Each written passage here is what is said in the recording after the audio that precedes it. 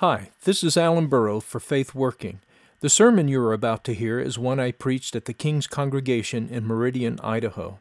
For more sermon podcasts or for the Faith Working radio show podcasts, go to faithworking.com. To subscribe to all our Faith Working podcasts, go to the iTunes store and search for Faith Working under podcasts. For information about the King's Congregation, go to the church website at thekingscongregation.com. Well, we're continuing our consideration of the Gospel of Matthew this morning, and we find ourselves in chapter 13. This is our second week in this passage, going from verse 24 to 43. So let's read this together. This is the Word of God. Another parable he put forth to them, saying, The kingdom of heaven is like a man who sowed good seed in his field. But while men slept, his enemy came and sowed tares among the wheat and went his way. But when the grain had sprouted and produced a crop, then the tares also appeared. So the servants of the owner came and said to him, Sir, did you not sow good seed in your field? How then does it have tares? And he said to them, An enemy has done this. The servants said to him, Do you want us then to go and gather them up? But he said, No, lest while you gather up the tares, you also uproot the wheat with them.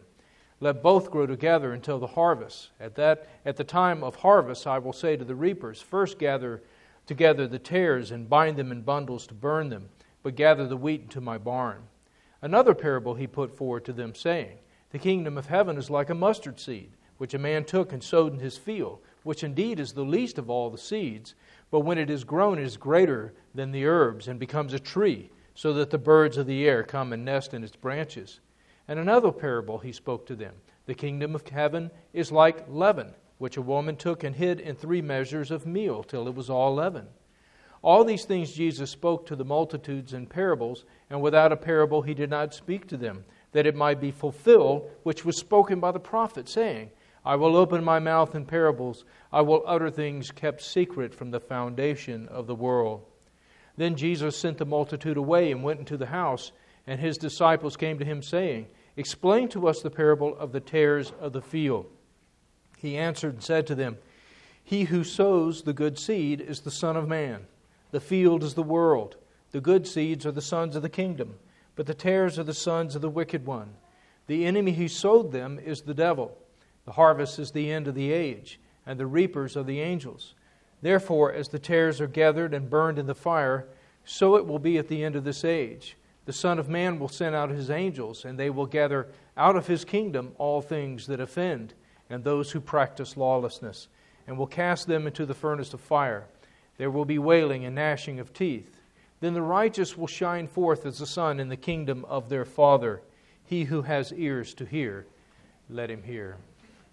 Our God and Father, we pray now that by the Spirit you would open your word to us, that we could have ears to hear and eyes to see, hearts to believe and understand, hands and arms and legs to obey you, serve you, to be your faithful ones in this generation. For we pray in Jesus' name, amen.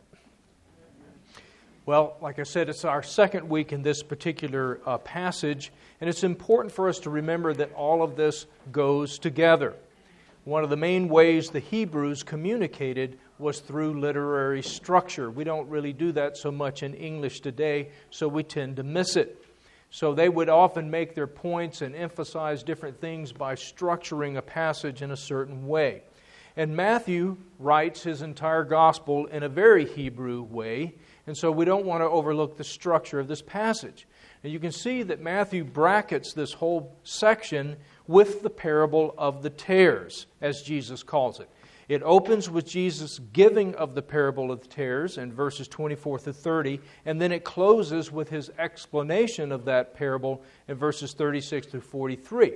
And then in the middle, we have other material that would seem to be completely unrelated. We have the parable of the mustard seed and of the leaven in verses 31 through 33. And then we have the statement by Matthew that Jesus was fulfilling the prophecy from the Old Testament where it says, I will open my mouth in parables, I will utter things kept secret from the foundation of the world. There in verses 34 and 35. Now, if you remember, this is the exact same structure that Matthew used for the first half of chapter 13. He opened and closed with the parable of the sower of the seed, and then its explanation. And in between, he had some Old Testament quotes and how he was fulfilling these verses from the Old Testament. Jesus explained why he was teaching in parables. He said, because seeing they do not see, and hearing they do not hear. And then he talked about how Isaiah chapter 6 was being fulfilled at that time. The heart of this people has become dull, their eyes have become closed, lest they should understand and turn, so that I would heal them, and so forth. So we see that the interior material provided the reference points by which we could then triangulate and understand the parable of the sower of the seed. And we saw that while that parable has general application throughout the history of the church, it applied in the first instance to that particular generation to which Jesus was speaking. So the immediate application and fulfillment was not, as we often think today, to some futuristic generation 2,000 years and counting into the future, with residual echoes perhaps applying to the first century. Rather, it was completely the opposite. The immediate application and fulfillment was to that generation, with echoes then going forward into church history. And it's the same way with this particular section of Matthew 13. The interior material gives us the reference points by which we are to triangulate and understand this parable of the tares. Why is he saying this to the disciples, and why are they asking him? And you notice what it's called. It's called the parable of the tares. Now, normally we would say it's the parable of the wheat and the tares, but that's not what it's called here. It's called the parable of the tares because it's the tares that are concerning the disciples. Because the kingdom of God, now here in Jesus, the King, the long-awaited Messiah, it doesn't look like what they were expecting. And the problem is not what they see when they look at Jesus. The problem is what they see when they look out at God's people. They look at Israel, and they see people who don't care. They see people who don't get it. They see people who follow Jesus around because he feeds them with bread. They see most of the leadership is either nonchalant, they're either secularists, they're into Rome and staying in with Rome, or else they're actively opposing Jesus and they want to put him to death. That's what they look when they see out. And you can understand why they're asking him about the parable of the tares. It's the tares they want to know about. The wheat makes sense. The tares don't. It's not what they expected. Why aren't God's people galvanizing and rallying around the Messiah, the long-awaited King and the coming of the kingdom? Why does it look like this mess? Well, again, we have this material in the middle to give us our orientation points so that we can triangulate and understand what is going on here. Well, in the middle we have the parables of the mustard seed and of the leaven, which we looked at last week, and they give us the big picture history of the kingdom. In other words, it reduces it down to a snapshot. This is really wide angle. Jesus here is encouraging them. He's saying basically, I want you to know that the kingdom of God is not a failure. God doesn't try to save and fail. And the history of the world and of the salvation of Christ is not a stalemate between Christ and the devil. It is not a stalemate with Christ finally running out of patience and knocking the chessboard into the air and saying, we're going to start all over. Christ wins. And he doesn't just win in eternity. He doesn't just win in heaven. He wins here, and he wins in history. It is a complete and utter victory. And that's what the parables of the leaven and of the mustard seed show us. But it's not a victory. It doesn't land like the 82nd Airborne Division. It starts apparently weak, apparently insignificant, apparently not a threat. And it grows, it's gradual, it's over time. that you see the victory of the kingdom of God. So he wants them to be encouraged. He encourages them. He says, look, I want you to know how this thing ends. I want you to know how this grows. I want you to know that this is glorious, because I want this to sustain you in what you're going to face. And he told them just back in chapter 10 what they're going to face. He was preparing them to go out and preach to the different towns of Judea. And that turns out it's just going to be a training mission for what they're going to do after he's ascended to heaven. And the 40 years between 30 AD when he ascends and 70 AD when God brings his judgment on apostate Jerusalem, they're going to be out there preaching. And he says, I want you to understand what you're going to face. You're going to have family members betraying other family members. Wives, husbands, brothers, sisters, mothers, children turning against one another. It's going to be horrible. You just imagine. You know how it is if we even have a friend, or maybe not even that close of a friend, that some kind of problem arises between us and them, or people we're connected to, how distressing that is. He's talking about families, brothers, sisters, fathers, mothers, husbands, wives turning against one another and delivering one another up to the authorities. He's talking about a horrible situation. He says you're going to be scourged in the synagogues, you're going to be delivered up, you're going to be carried before kings and rulers. Now that's not something that happened during the earthly ministry of Jesus when he sent him out to preach. That's something that happened after he ascended in the first century. But he tells them, he says, look, when you get one town won't listen to you, you move on. Move on to the next town. Shake off the dust off your feet. He says it'll be more tolerable for that town than for Sodom and Gomorrah in the judgment. Now, he's not talking about the last judgment here, because he's talking about judgment on cities as cities. It will be more tolerable for that city. Judging cities as cities is not something that happens on the last day. That day we're judged as individuals, individual by individual. He's talking about a judgment on cities as cities. He's talking about the Roman legions coming into Judea and laying it waste. That's what he's talking about in Matthew 10. And again, that's the context. He was just talking about that. This is part of this cloudy picture that they're looking at. You know, it's a glorious picture when you look at the whole thing, but when you look at the battlefield that's right in front of them, it looks like war usually looks. It looks like hell. It looks like utter chaos. It looks like confusion. How can God do anything good out of this? And again, that's part of what Jesus is addressing with this parable of the tares. Now, Matthew says that Jesus is fulfilling a particular Old Testament prophecy. What prophecy is he talking about? Well, he's quoting Psalm 78. Psalm 78, verse 2. Psalm 78 is a psalm of Asaph. Now, one of the little incidental nuggets I'll throw out there for you is that we know from this that Asaph is a prophet, because that's what he's called, the prophet, what the prophet said. This is Psalm 78 plus verse 2. Now, the next question we have in our mind after we've identified what Matthew says is being fulfilled is the question of what is going on in Psalm 78. Because as we've seen before, Matthew is not proof texting. He's evoking the whole psalm. Now, we might think today, well, why doesn't he just quote the whole psalm? Well, because he didn't have a computer and a word processor. That's why. I mean, they're writing on papyrus. You know, they don't have that ability.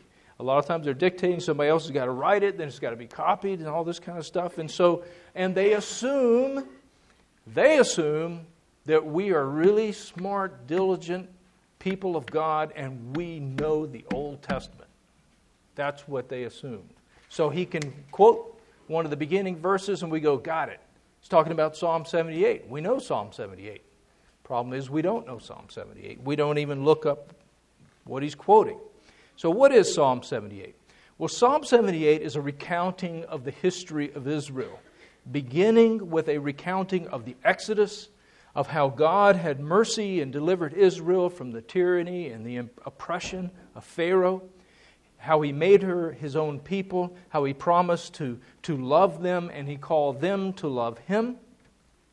And then it goes on to recount how the Israelites again and again were unfaithful to God in the 40 years in the desert, turning to idols, constantly complaining about God, constantly accusing God really of unfaithfulness to them, either due to a lack of love or a lack of power or both. And yet how through all of that God continued to love her, be faithful to His people, to provide for His people. And that's most of the psalm, the Exodus and then the 40 years in the wilderness there. And then it talks, of course, that period of Israel ends with God raising up a faithful leader, Joshua, which is, by the way, Jesus' name. Jesus is the Greek, Joshua is the Hebrew, same name. He raises up Joshua, who leads a newly constituted Israel into the land.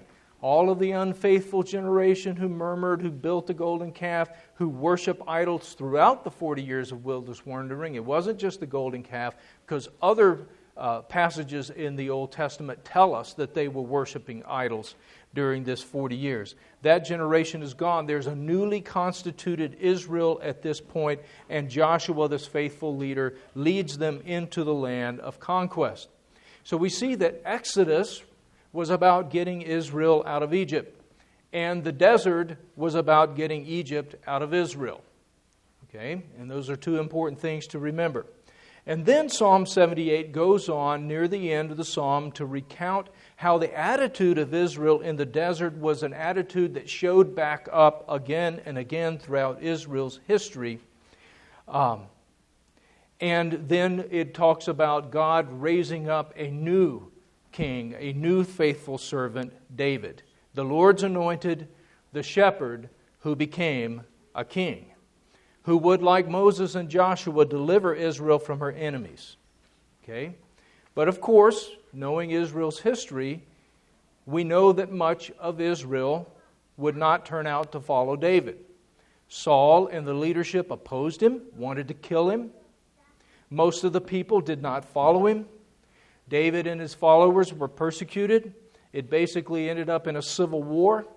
It was only through that persecution and cataclysm, that crisis, that David was eventually acknowledged as the king with a newly formed Israel around him. Again, we see the same pattern. Now, what does all of that have to do with wheat and tares and mustard seed and leaven? Well, it has everything to do with them. Now, you remember how Jesus began His ministry. He began it by being baptized by John out at the Jordan. Why was John out at the Jordan preaching in baptism? Preaching, repent, for the kingdom of heaven is at hand. Because Israel was still in captivity. She had never really returned from exile. Babylon, Medo-Persia, Greece, and now Rome. And as time went on, it became increasingly clear to anyone with eyes to see that Israel's own unfaithfulness was the heart of the problem, and that the heart of her captivity was within her, and that she herself was the one blocking the fulfillment of God's promises to bless her, and by blessing her to bring His kingdom in through her, and to bring His reign and blessings to the world. Now, God had long spoken of the coming of the kingdom, the coming of the king, which is basically what Messiah or Christ means, the anointed one. It basically means king. And the new covenant, the coming of the new covenant, God has spoken of it again and again in the Old Testament as a new exodus and a new entrance into the promised land. Okay, God again and again is trying to form our understanding of salvation as an exodus. We have all kinds of pictures of salvation today in the modern evangelical church. Exodus is not in the top 10, but it is the one that God took hundreds of years to create so that we would think of salvation and the coming of the Christ and the coming of the kingdom and the coming of the New Testament in that way. Now, Moses had told the people even before they entered the land that they were not going to be faithful to God over the long haul.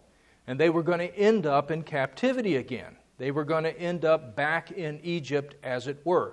It wasn't going to be geographical Egypt. It was going to be a different Egypt. It's going to be called Babylon. But when you're under Egypt or Babylon or the Medes or the Greece or the Romans, it doesn't matter. It's like we've said before, Hitler, Stalin, Mao, Pol Pot. What difference does it make? It's all the same. So they're going to end up back in captivity due to their unfaithfulness. But Moses also promised them that God was going to save them and bring them out in a new and greater exodus, this time circumcising their hearts, not just their flesh, but circumcising their hearts to love Him with all of their hearts and all of their souls. And you'll find that in Deuteronomy chapter 28 and Deuteronomy chapter 30. Now that's why John is out at the Jordan, because Israel needs to go back out into the wilderness, because that's where she is spiritually. She needs to go back out into the wilderness and enter the land again through the waters of Jordan. And because the time of the new Exodus is here, the time of heart circumcision is here, the time of the King of Heaven and of His kingdom at last has come in Jesus. And that is why John is out at the Jordan. But here's the thing. A new Exodus means a new harvest. A new Exodus means a new desert time of testing and crisis. A new Exodus means a new harvest. Now, why should we care if it's a new harvest? Because that's what the wheat and the tares is all about. The whole description of separating wheat from tares, what is that? That's harvest. That's what that is. And so a new Exodus means a new harvest. In Hosea chapter 6, the same passage where God says, I desire mercy and not sacrifice, which Jesus has already quoted twice in this gospel. I desire mercy and not sacrifice. Same passage, Hosea 6. God says this, O Judah, a harvest is appointed for you when I return the captives of my people.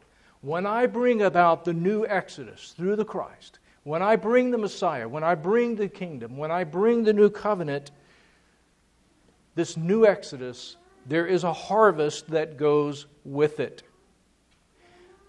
There will be a crisis, in other words, which will come, in which I will distinguish between and sort out the tares from the wheat before and as part of this new Exodus. So in the Bible, Exodus or deliverance always means crisis and harvest. And crisis means testing. Crisis is a word that we get from the Greek word krisis, which is the Greek word for judgment. So the basic meaning of the Greek word for judgment, from which we get crisis, means this: separating one thing from another, distinguishing between this and that and separating them. That's what it means. It doesn't have anything to do directly with condemnation. It means distinguishing and separating. And that's why it came to be used of like a judicial tribunal, because they distinguish between guilty and innocent and separate them, right? And so that's what judgment means, and that's exactly what happens in a harvest. This gets separated from that. The wheat gets separated from the tares. And that's why harvest is one of the main Old Testament metaphors for judgment. So whenever God brings about a new Exodus, He brings about a new harvest in which discernment and distinctions are made between the faithful and those who are not faithful, and those who are not faithful are cut away from God's people. He accomplishes that through a historical crisis, just like the 40 years in the wilderness. Think about it. 40 years of testing, 40 years of having to trust God.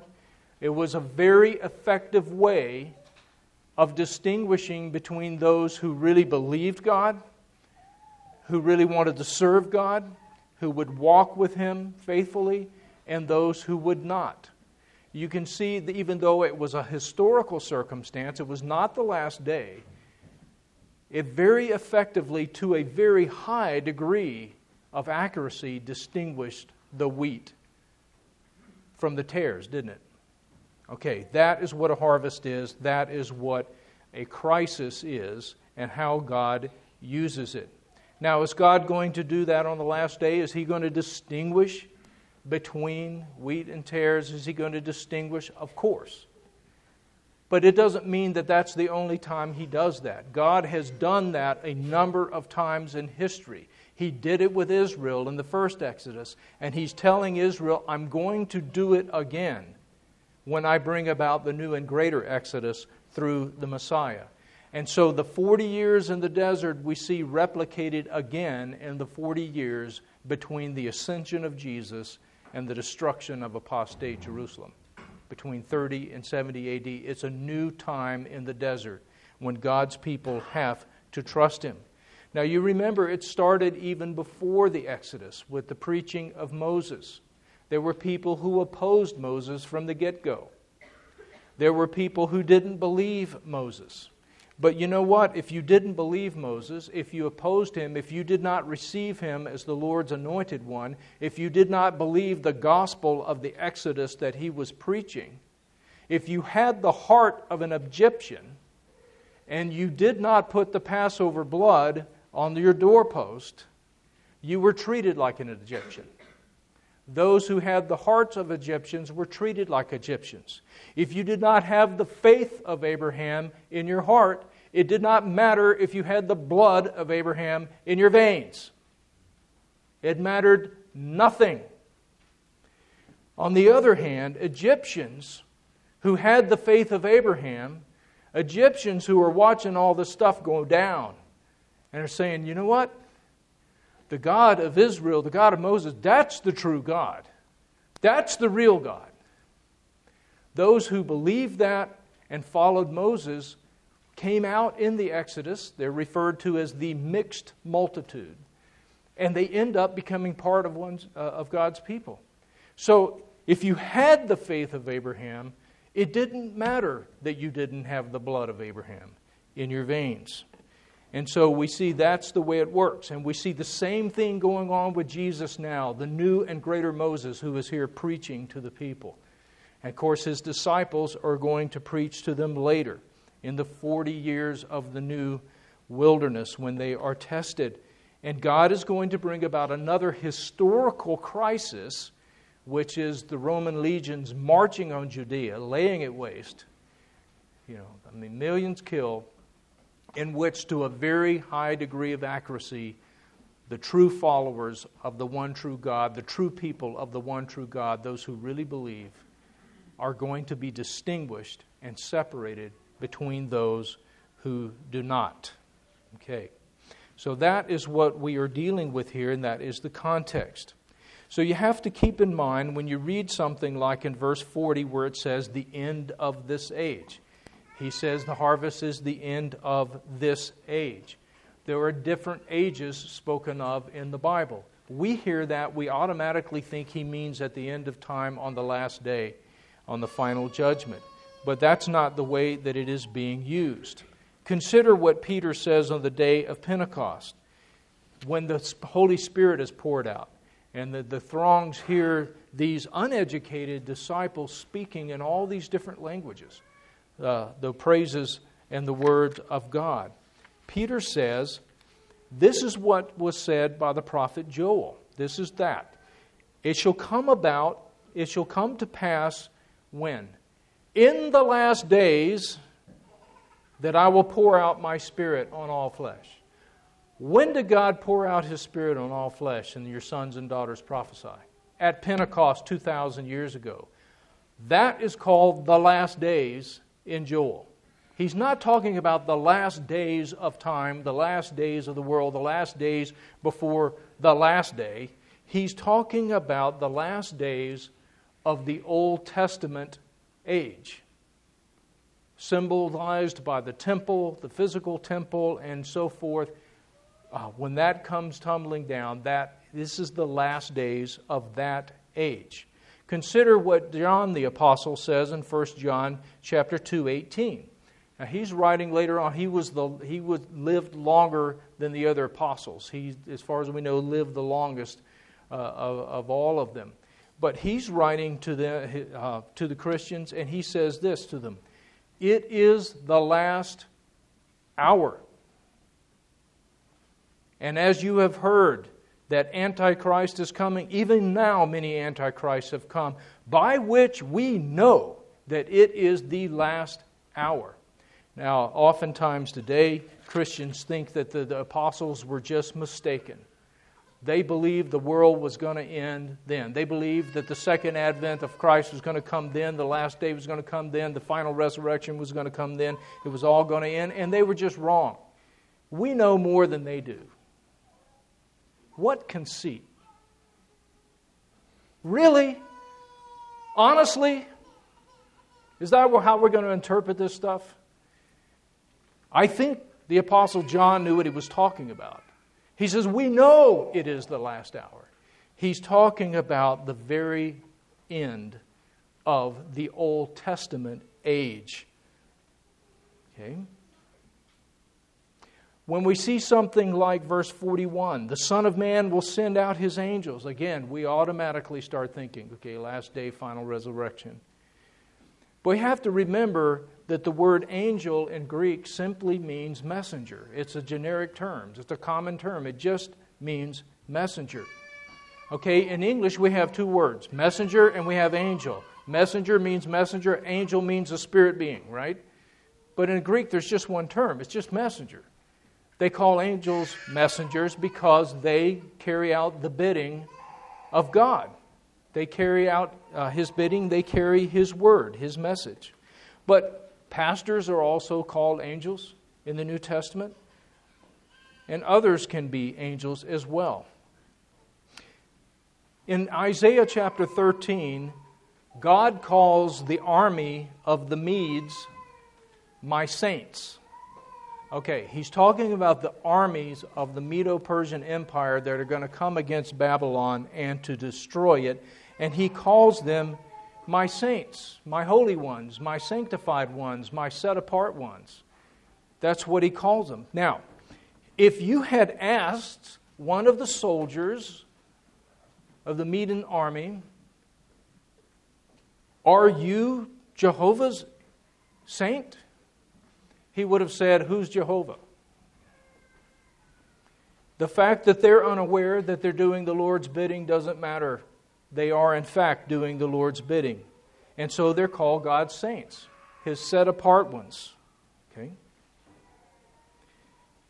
So He's talking there about a military conquest on Babylon, and God, using this kind of language, wants the world to know that this is not just another people being people, nations being nations, empires being empires, one more city being destroyed and overrun by one other army.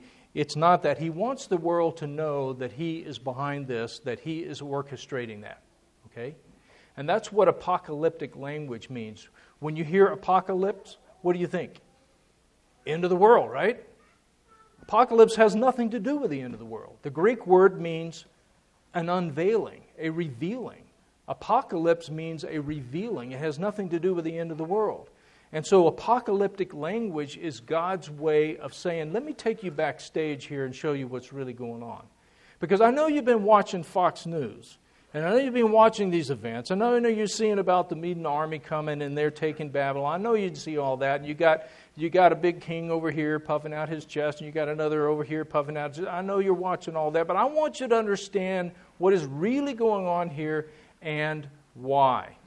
He says, so come backstage with me and let me tell you.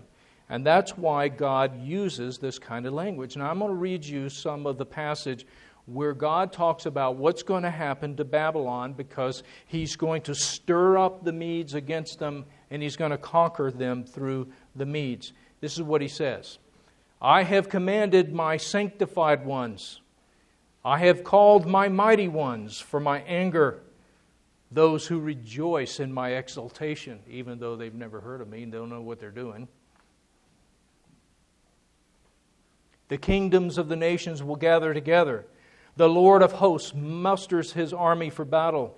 They have come from a far country, from the end of heaven. Well, they're from Medo-Persia. They have come from the end of heaven, the Lord and his weapons of indignation, to destroy the whole land. Wail, for the day of the Lord is at hand. It will come as destruction from the Almighty. Therefore all hands will be limp, and every man's heart will melt, and they will be afraid, and pangs and sorrows will take hold of them. And they will be in pain as a woman in childbirth. And they will be amazed at one another, and their faces will be like flames. Behold, the day of the Lord comes, cruel, with both wrath and fierce anger, to lay the land desolate. And he will destroy its sinners from it. For the stars of heaven and their constellations will not give their light. The sun will be darkened in its going forth, and the moon will not cause its light to shine. And I will punish the world for its evil, and the wicked for their iniquity. I will shake the heavens, and the earth will be moved out of her place in the day of the wrath of the Lord of hosts, and in the day of his fierce anger. And then God explains in plain language what he's talking about. Behold, I will stir up the Medes against them, and Babylon, the glory of kingdoms, the beauty of the Chaldeans' pride will be as when God overthrew Sodom and Gomorrah. Now that's apocalyptic language. We hear that, we just know he's talking about the end of the world. That's not what he's talking about. He's talking about a military conquest in the Old Testament. But it's God who's doing this. And the apocalyptic language is his way of telling us what he is doing. And so it is the same thing here with this parable. Now, I have to lay all of that background because we don't know this stuff anymore. We don't know the Old Testament. There is not one person who heard Jesus talking about this harvest and angels coming about and the coming of the Son of Man and so forth. There was not one person in the first century who thought Jesus was talking about the end of the world. We all think he's talking about the end of the world. Nobody then did. What's the difference? They knew the Old Testament. They knew how God spoke. They recognized that language. God uses it a half a dozen times or more in the Old Testament, and it never once refers to the end of the world. It refers to historical judgments that the sovereign God brings about to accomplish his purposes. Now, is there going to be a last day? You bet. Is Jesus going to come back? You bet. But the Bible speaks very differently when it talks about that final coming of Christ and the final resurrection. It talks the way Paul does in 1 Corinthians 15. It says that as through man came death, through man came the resurrection from the dead, but each in his own order. First Christ, the first fruits, and then all who belong to him at his coming.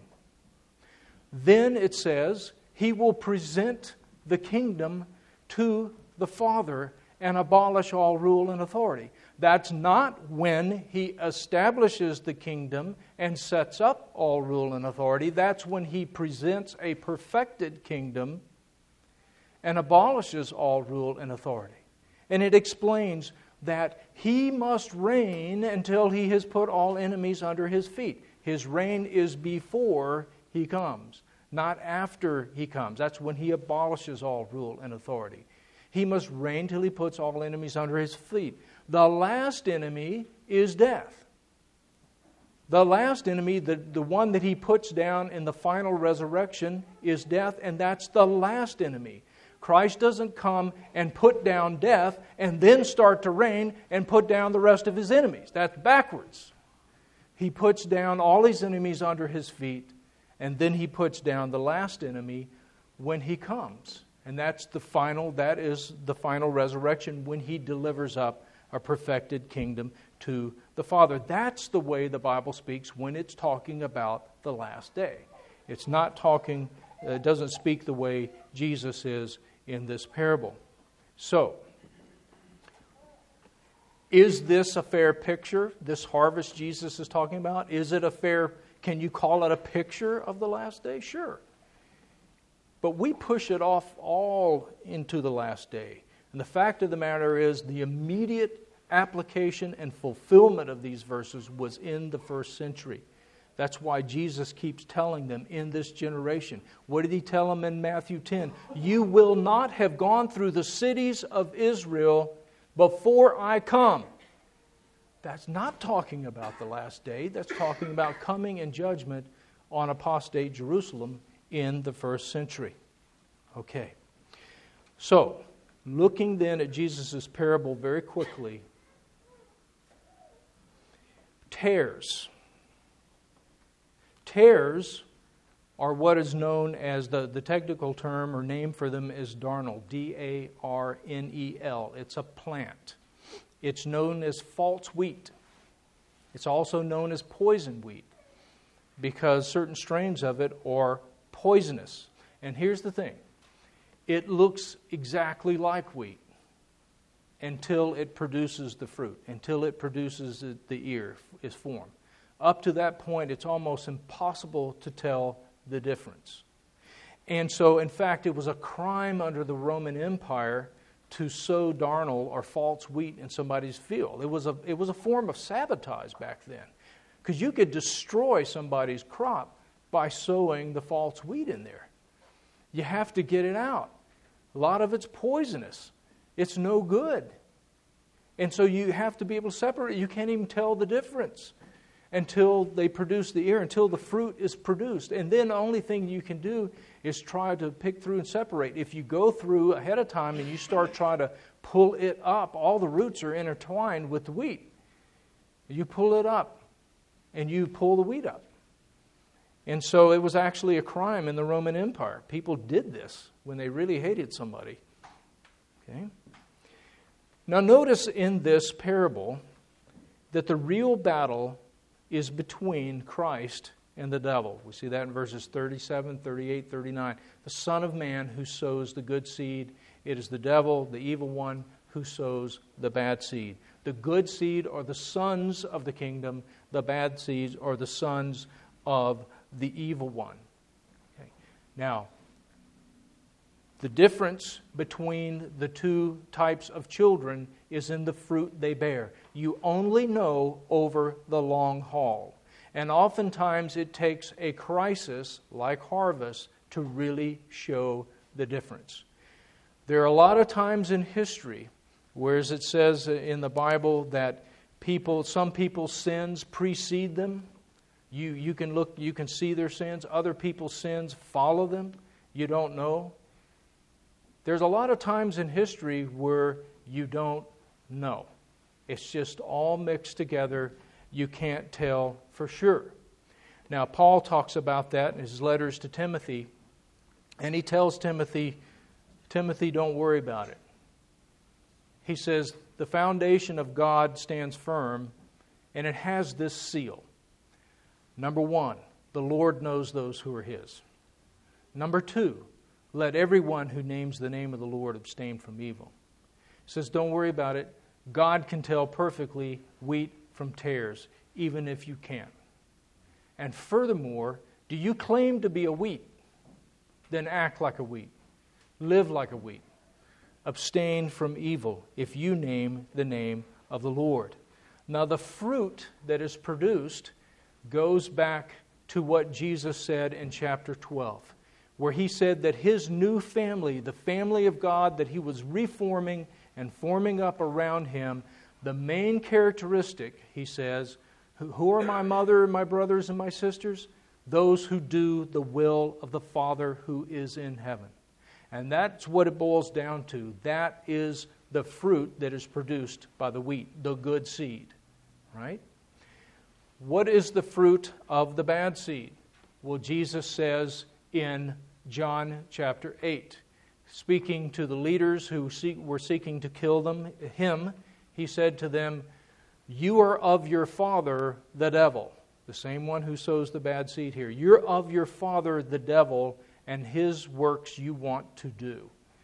What are the works of the devil? Lying, murdering, and enslaving.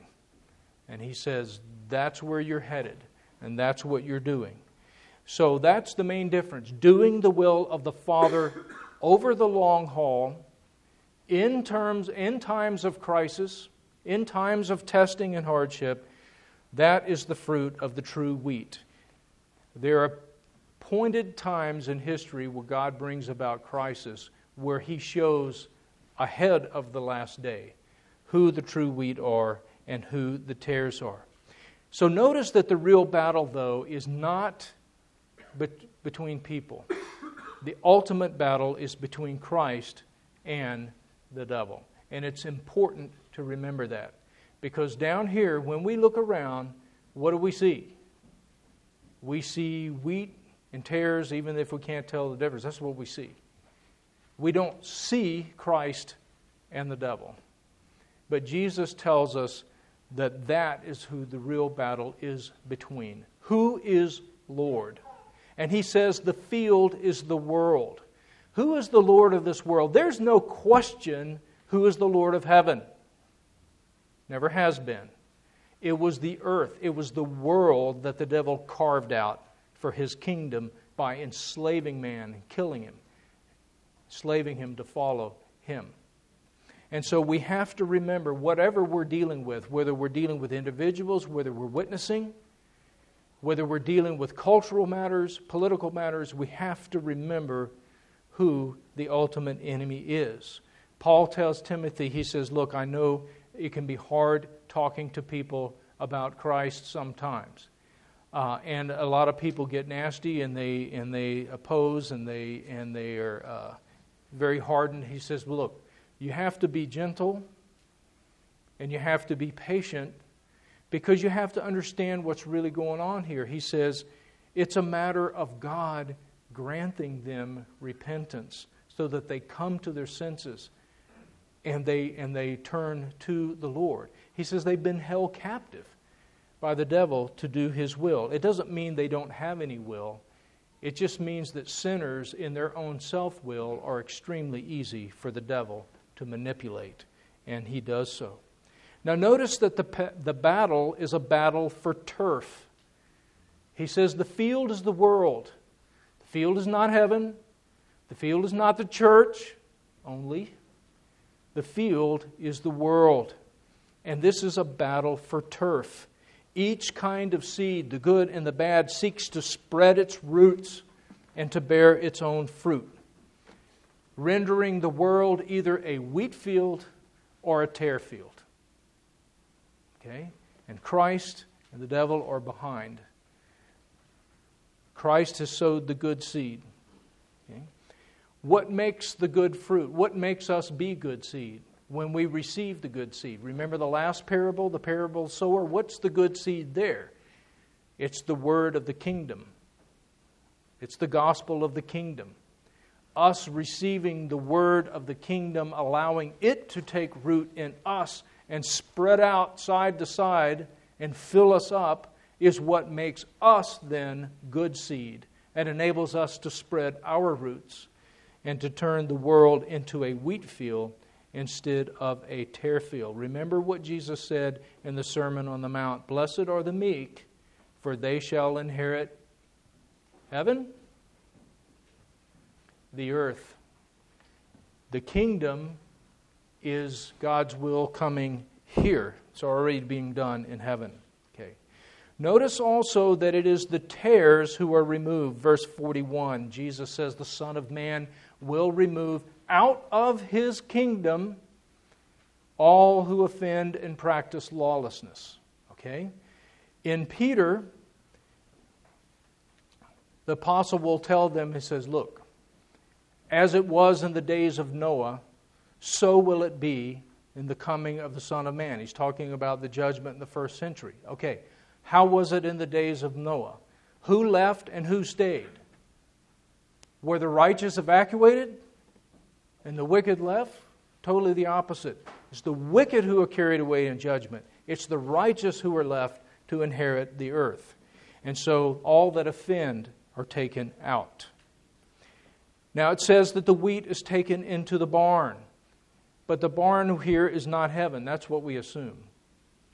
The barn is not heaven. The barn, notice, verse 43, is the kingdom of the Father, which is also identified earlier as the kingdom of the Son of Man. And where does the kingdom come?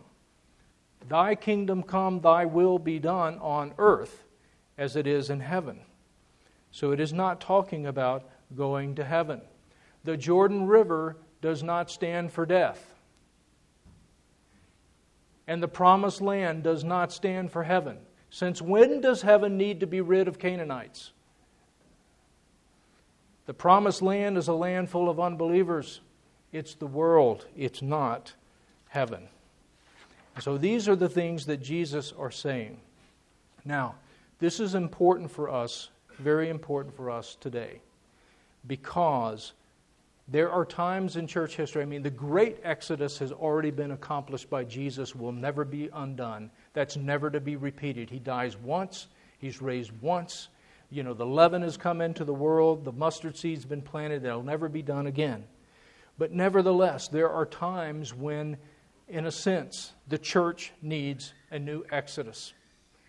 There are times when the church comes under captivity to different things. And the church desperately needs a new Exodus today. A new Exodus is a new work by God. It would be something like the Protestant Reformation, where there's a new work by God, a new work of power, a new work of making His church strong and vibrant and faithful, and taking that out into the world and changing the world. We desperately need a new Exodus today. And we are long overdue for a harvest, because Exodus always means harvest. It always has a crisis. We often think of the Reformation in very glorious and triumphalistic terms, but go back and read it. It was a time of crisis. There were a lot of bad things going on. Things looked bleak at that time. And it was chaotic. You have, just like in battle, you have people die from friendly fire. A good guy shoots another good guy by mistake. You think that doesn't happen in the church? Like all the time. All the time. Friendly fire. You find that in the Reformation.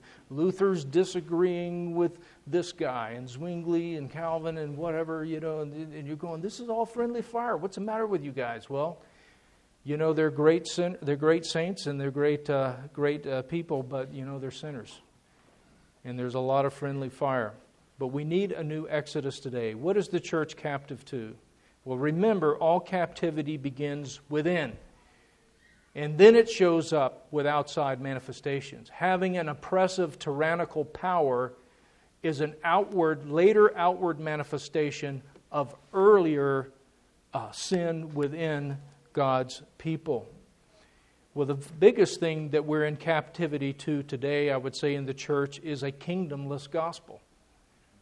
We preach a kingdomless gospel and have been for a couple hundred years. We believe that Christ asserts His ownership over this world in the future when He comes back. That's what our brothers and sisters believe in the modern evangelical church. But what was the gospel that Jesus preached?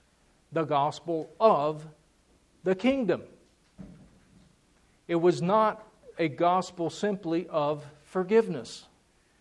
It was not a gospel simply of a personal relationship with Jesus. It was the gospel of the kingdom. Did it involve forgiveness? Of course. Is forgiveness precious? Yes. Today and always. Forgiveness is precious. But it's so much more than that. You can't have the gospel of the king without the gospel of the kingdom. The church is captive to a caged truth. Spiritual truth today is caged and put away in a certain segment of life. It doesn't apply to all of life. When you look down through church history, you have different Christians at different times who had different ideas about chronologies of the end times and and what Christ came back. And different times people think, oh, he's about to come back. Everything's getting bad. So-and-so's the Antichrist. You got all that kind of mess going on. But you know something? You never had in church history till contemporary times where Christians believed that Christ was Lord only over certain parts of life. They all knew that the king and everybody were answerable to Christ. Now, they would play games with that. They'd say, oh, divine right of king, so whatever the king says, Christ says. Yeah, that's a perversion, that's tyranny. Or they'd say, whatever the Pope says, Christ says. Yeah, that's perversion, that's tyranny, sure. But nobody believed that Christ wasn't laying claim to everything. Nobody believed there was some segment of life that was outside of Christ's lordship. That is a modern heresy. And it is ours. And the church is captive to it today. The church here in America is captive to an Americanism. Basically, kind of an idealistic American nationalism. Just as many in Jesus' day were captive to an Israeli nationalism. That's how they wanted to see the kingdom of God. Now, I'm not talking about true love of country here, because Americanism, this modern brand of Americanism that's promoted today, is actually extremely un-American. It has nothing to do with the founding of the country and what it meant at that time. We need to be patriots in the sense of Jeremiah. Jeremiah was the most patriotic Israelite in his day, and he was regarded as a traitor to Israel because he spoke God's truth. He was for Israel being underneath Christ, not for Israel come what may. Israel under Christ, and that's what we should be for as well. The modern church is in captivity to conservatism, liberalism, and libertarianism. Because we believe that Christ is not laying claim to everything, there is no distinctive biblical position on things, we line up simply with various political parties and we become wholly identified with them when it comes to cultural matters. This is not the way it should be. It's not that it's wrong to be involved in the political party and to be involved with politics. That's all good, but you've got to understand that the kingdom comes first. And we need to start speaking with a very clear voice about where Christ stands on things. We need to start, instead of saying that government controlling all economics and so forth and making people dependent on government and spending all kinds of money that it doesn't have, we need to stop saying that that's bad economics. We need to stop saying that it's bad politics for the government to have that much control. We need to start saying that it is immoral. It is wrong. It doesn't matter if it's good politics. It's wrong. It's immoral. Jesus taught us to pray to our Father, give us this day our daily bread, not to the government. And to make people dependent like that is the opposite of the story of God's salvation, which takes people from slavery to freedom. How many people are you setting free, O government? How many people are you making dependent? That's the essence of slavery. They're co-opting the field for the church and from a personal charity. The church has basically established love and charity in this world. It was the church who picked up babies who were abandoned to die. It was the church who started hospitals. It was the church who started universities and so forth. It's the church who's saying everybody needs to know how to read so that they can read God's Word. It's the church doing these things down through history, and now we have a government that's preempting all of those fields and making it more and more difficult. Now, this is God's judgment on us because we vacated the field. Without a shot being fired, we gave up the field. But it's very, very difficult now to reclaim the field. You take a church, an average church, let's say trying to reach out to people to take care of hardship or medical needs. And let's say you have just a couple of families with some really bad medical needs and financial needs. Just one or two families like that would wipe out an average church financially because it costs so much now. Because they've printed so many dollars, they preempted the field. Nobody can compete with the government. And so the church and Christian charity is squeezed out further and further. We should not, we call ourselves conservatives. Conserving what? What are we conserving? 1950s?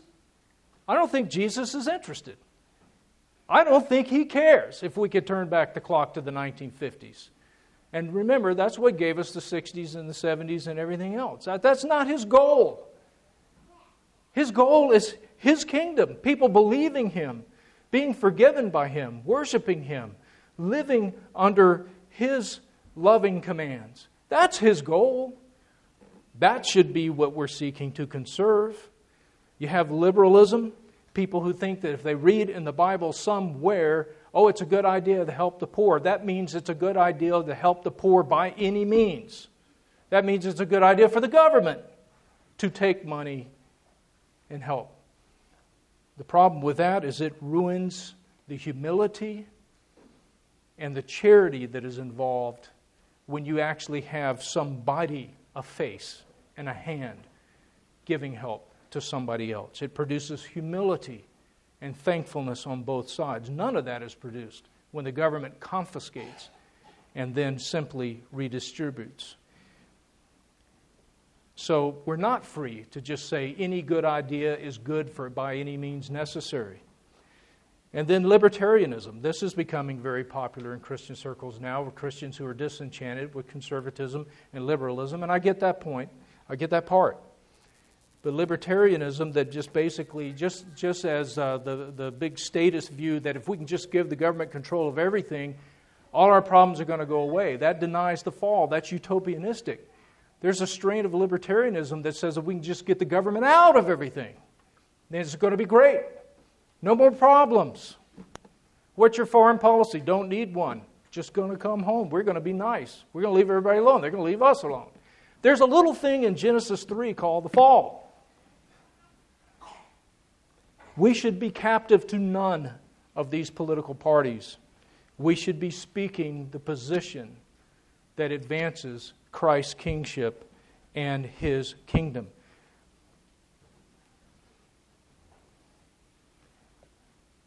Like the apostles, we need to take the gospel of the kingdom to the church, to God's people today. Because we could be facing a time of harvest. We could be facing a time of crisis. I'm not saying it's going to be here this year or 5. I don't know. God doesn't tell us that. But you can see things. You see more and more status power. You see more and more Christians associated with being kind of like domestic terrorists and so forth. You can see these things. Now, I don't know what God's going to do. But it could come. And most of the church is not prepared for this because most of the church thinks they're going to be evacuated. Most of the church thinks they're not going to face a crisis. They're going to get whisked out. Disillusionment is just ripe to happen. And we have to spread the gospel of the kingdom. But we have to be winsome and loving in the way that we do it. And just walking up to somebody and saying, there ain't going to be any rapture. In case of rapture, can I have your car? No. To most Christians, to deny the rapture is to deny the return of Christ. That's what I was taught as a new Christian. That's what they think. We need to help people get past the roadblocks. And I think one of the most effective ways is to point back to our Christian heritage in America, because most Christians hold on to that. We need to point out that, why were they so much more effective than we are? Why were they so much more powerful and blessed than we are with so many fewer? They had a different view of Christ's lordship than we do. Don't talk about chronologies and stuff like that. It just gets people confused. Talk about the lordship of Christ. Do you know they had a different view of the Lordship of Christ than we do today? You know, it makes me wonder. I wonder if they were right. Maybe we're mistaken.